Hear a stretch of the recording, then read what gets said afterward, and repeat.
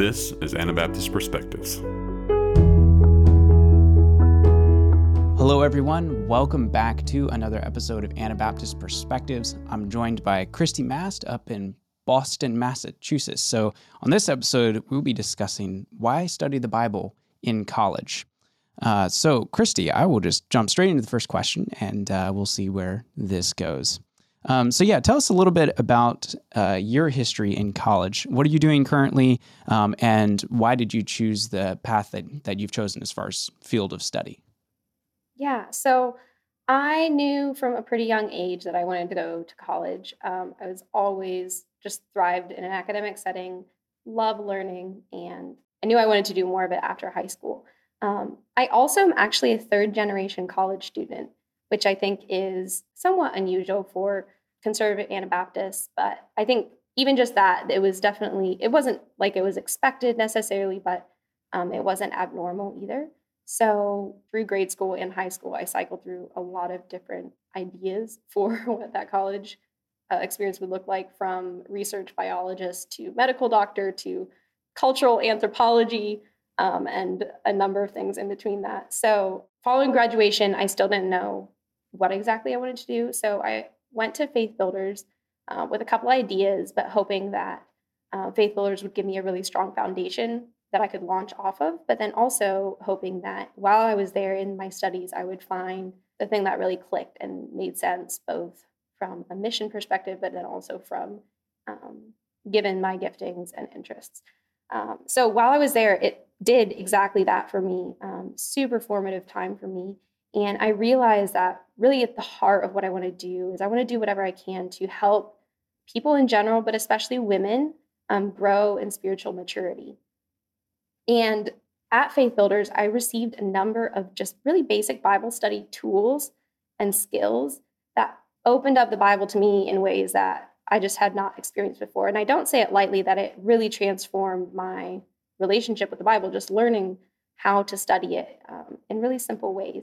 That combined with my desire to do what I could to serve the church. Once I kind of gave myself permission to think about going down the path of biblical studies, things just really clicked. So maybe this is super obvious, but for me, it felt like a revelation that Scripture is one of the most tangible ways that we have to know God. And it's just this huge treasure trove that is, bottomless. And so that's what led me into biblical studies. Following Faith Builders, I actually went back to Kansas, taught for a year in high school there, and then transferred to Sattler College. I'm able to complete my degree here in 3 years. And so I'm currently finishing up my degree here. It'll be a bachelor's in biblical and religious studies. Wow, so that's interesting. And so for the next piece I have here, I'm going to just read a quote from something else you've shared when it comes to studying the Bible, especially for women. You said something to this effect, that for some women, the issue isn't that they don't study the Bible, it's just that there's a stifling indifference. Can you talk about this assessment? In what ways do you see that expressed, and what methods have you found to, I don't know what the right word would even be, but methods to resist that feeling, I guess is the way to say it. Yeah, so this is actually a quotation from my friend Carissa, who I was in conversation with her, and I thought this really captured a lot of women's experience. So if you don't mind, I'm actually going to read a little bit more of that quote. Yes, please. From Carissa. She says, this was in a text conversation. So she says, in my experiences from my specific community and general observations about our Mennonite culture at large, I found more of a growth stifling indifference than explicit discouragement. That is, explicit discouragement against studying the Bible. And then she goes on to say that people tend to fall into the expectations others have of them. And I'd say that rule loosely applies here. Women aren't expected to study or actively participate in the realm of theological matters. It isn't normalized. So it follows, unfortunately, that many don't. I don't like to make blanket statements and throw all of us in the same bucket, but this sadly seems to be the majority of conservative women's experiences. So obviously that is painting with a pretty broad brush, but I definitely run into that a number of times from women who would definitely resonate with this assessment and this sentiment. And because I don't think that in most communities, there's explicit discouragement against women studying the Bible. I don't think anybody would say that. but the expectation isn't there, and there's just not a culture of it. And so you ask, like, how is this expressed? Well, I think to give a couple of concrete examples, I think sometimes it's expressed by the men being in the living room, hashing the sermon or church issues, and the women are in the kitchen talking about food and babies. Again, I love food and babies. They're great things to talk about. But we often see that divide. Or sometimes it looks like, a woman who really wants to engage, staying in the back of the church, talking with the other ladies about mundane life, again, which is great, but staying back there because she feels a little bit too intimidated to go and enter the circle of all men who are gathered around the speaker, discussing what was just preached or shared. Or sometimes it looks like in ladies' Sunday school, when you ask a hard question, just kind of getting blank looks and then moving on to the next issue, because I don't think we really know how to deal with or process through some of those things. So I think, it expresses itself in many different ways. I think also when we go out or when we encounter people who have a different faith than us and they ask us difficult questions, I know some women don't feel equipped to even find the answers to those questions because it hasn't been taught or modeled very well for them. And I want to make sure, I don't think this is just a women's issue. I'm sure that there's plenty of men who have experienced the same thing. But I do think it is particularly a problem for ladies in conservative Anabaptist circles because there's not the same expectation there that they're going to be in church leadership or giving devotionals or preaching, that kind of thing, which I think is good. But I think there's just more of a culture there that works against it. So how to resist it, I guess, was the last part of the question. I think there's a lot of different things that we can do. I think, and we talked earlier today about studying in community. And I really think that bringing men and women together around the word, studying together, digging in together is a really good way to do that and to inspire more passion and love for the scriptures. And I think specifically for women, asking if we can ask ourselves, is the content of our faith, is scripture exciting to us and something that we want to engage in? And if not, then why is that? What's the reason for that? There could be so many different reasons. But then also I think when we encounter a difficult question, to actually really press in and search for the answer rather than withdrawing or trying to, or just kind of putting it back on the shelf, but to dig into Christian community and work it out together. But I also think that men do have a role to play here as well. I don't think it's just that women should be taking more initiative or pressing in, although I think that's probably the heart of it often. But it's so empowering for women, I think, when men invite them into those conversations and ask for their opinion on whatever the discussion is and just make space for them. And I guarantee you that everybody's going to be enriched if both men and women are together fully engaged in studying, learning, understanding, and doing church life together, if both genders are able to bring their whole self to the conversation, to the table. Mm-hmm. It sounds a little bit of what you're identifying here. Some of it's just practical, learning good study skills. Am I understanding that properly? Because I wonder if that maybe we haven't been very good at passing on the principles of how to just study and dig into things well. Do you think that's a major component? I think so. Absolutely. I know before going to Faith Builders, I felt that. I felt really intimidated. People would talk about, oh, you need to make sure you're reading scripture in context. And even just that, that really intimidated me. And I'm like, how do I know if I'm taking it out of context or not? Yeah. How do we actually read and access and understand scripture in good ways? And I do believe that the most important thing is the Holy Spirit, right? He is able to open our eyes. But I think you're absolutely right that we haven't always been taught or learned great study skills. Yeah, I was just thinking, a more recent example, my wife was teaching Sunday school the one time, and it was just really fun to sit down and, because I had just finished my studies, I finished my degree in biblical studies. I was like, oh, here's some things I learned about how to study this particular thing, and this is a new thing that I've learned, and showed it to her, and then she really enjoyed it. I was like, wow, this is great. And then she was able to take that to the science school class, the ladies' science school class, and then show them. And then it was, then they had a good time taking apart this thing and looking at it a little differently and figure, okay. And then, and they really enjoyed it. And then it was really fun then, because then after the service, we ended up having a little conversation afterwards, and my wife and I, and there's some people there, and we're unpacking this thing and discussing it. And it was really fun. And it really boiled down to nothing earth shattering. It was just, here's this study principle and a few resources that I didn't realize. And I was able to share that with my wife, and then she could share it with the other ladies. And it was really powerful. I was like, I wonder if we made a more intentional effort, maybe we could help people see Scripture in a better way. And I don't know what all the solution is to these things. But yeah, it makes me wonder, and it makes me think, there's some work to be done here. For sure. I do not think that everybody needs to go to Bible college or get a degree.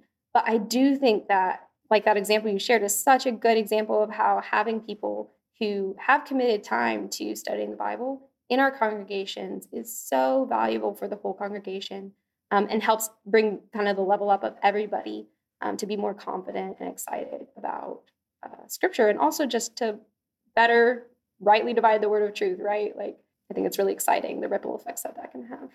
Well, and this goes really straight into the next question that I had listed here. But what have you learned from your, I guess, more academic angle, your academic engagement with Scripture, that has translated practically into normal church life? Maybe get pretty hands-on with that, some specifics that we can take away from this. Yeah, this is a great question. And there's so many things that I could think of, but I think I'll try to keep it to three kind of different buckets. So first of all is just passion and love for Scripture and for the church. And that, I think, has been something that studying in an academic setting has given to me. A friend of mine was just asking me the other day, she's like, okay, so you do this like all the time. Like, this is basically your full-time job right now. And I'm like, yeah. She like, does it ever just become really mundane and boring and just like humdrum? But it's like Scripture is supposed to be spiritual formation. And there's certainly times that it feels like that. But overwhelmingly, the dominant experience has been that studying the Bible in this way has just given me so much more joy and love for Scripture. And then by extension for the church and for the body of Christ. And I just have no shadow of doubt that the church is the most beautiful and like the best thing on the planet. And so much of that has come from studying the word in these settings. And the story of Scripture is the greatest story ever told. So I think just that confidence and that conviction has been something that I think already I've been able to bring to my local church and to my friends and relatives, and to communicate just the beauty of Scripture and of what God is doing. It's so easy to get bogged down in the nitty-gritty. Like, church life is hard. It's really hard. But to be able to zoom out and see that big picture and that big vision, that leads kind of into the second thing, which is just, I think, studying in an academic setting has given me a lot more confidence when it comes to Scripture, and also just confidence in the middle of that nitty-gritty when things look really hard and difficult, that God is working. He's doing, like, this is not new.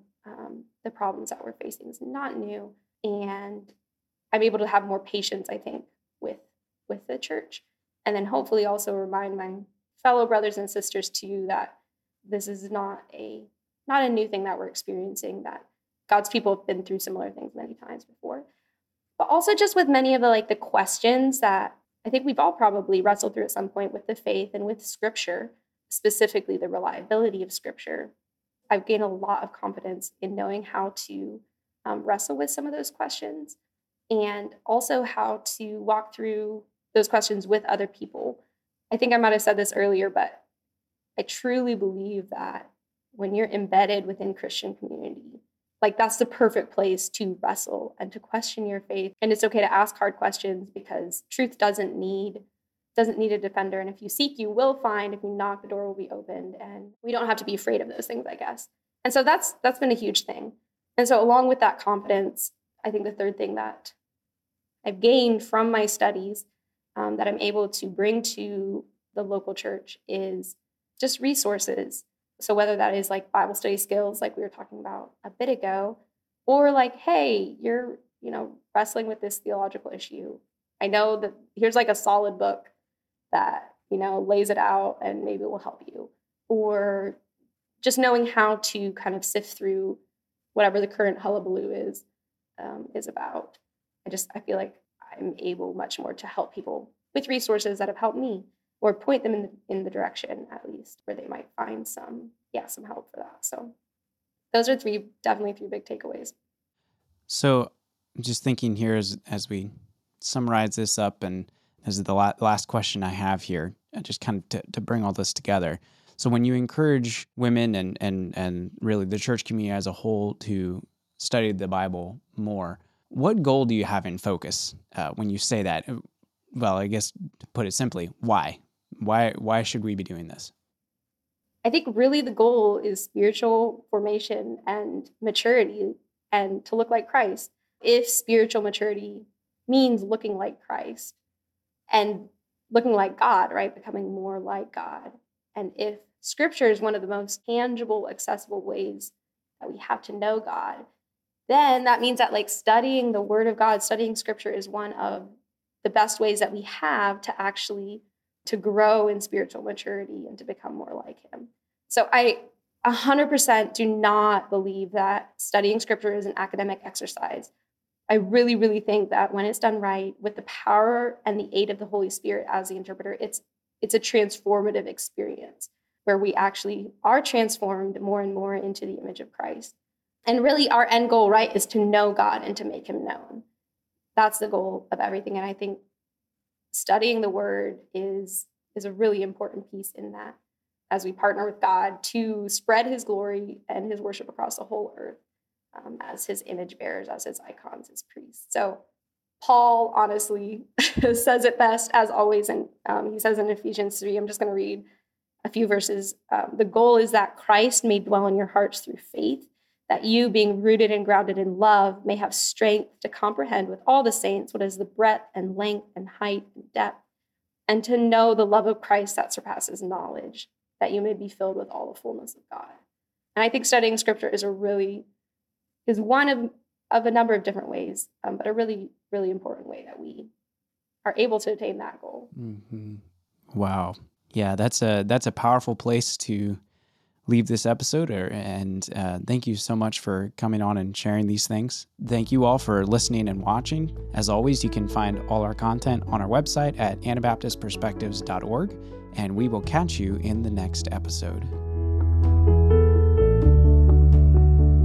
For more information about Anabaptist Perspectives, to read our blog, to donate, and to see videos of the conversations you hear on this podcast, visit anabaptistperspectives.org. We'd love to hear from our audience, so leave your feedback in the comments for this podcast, or send us a message through our Facebook page. Thank you for listening, and we'll be back next week with another episode of Anabaptist Perspectives.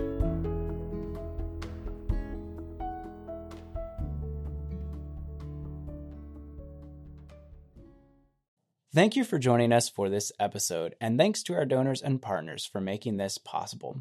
To learn more about this ministry, view our About Us video linked below. You can also subscribe to our supporters update at anabaptistperspectives.org.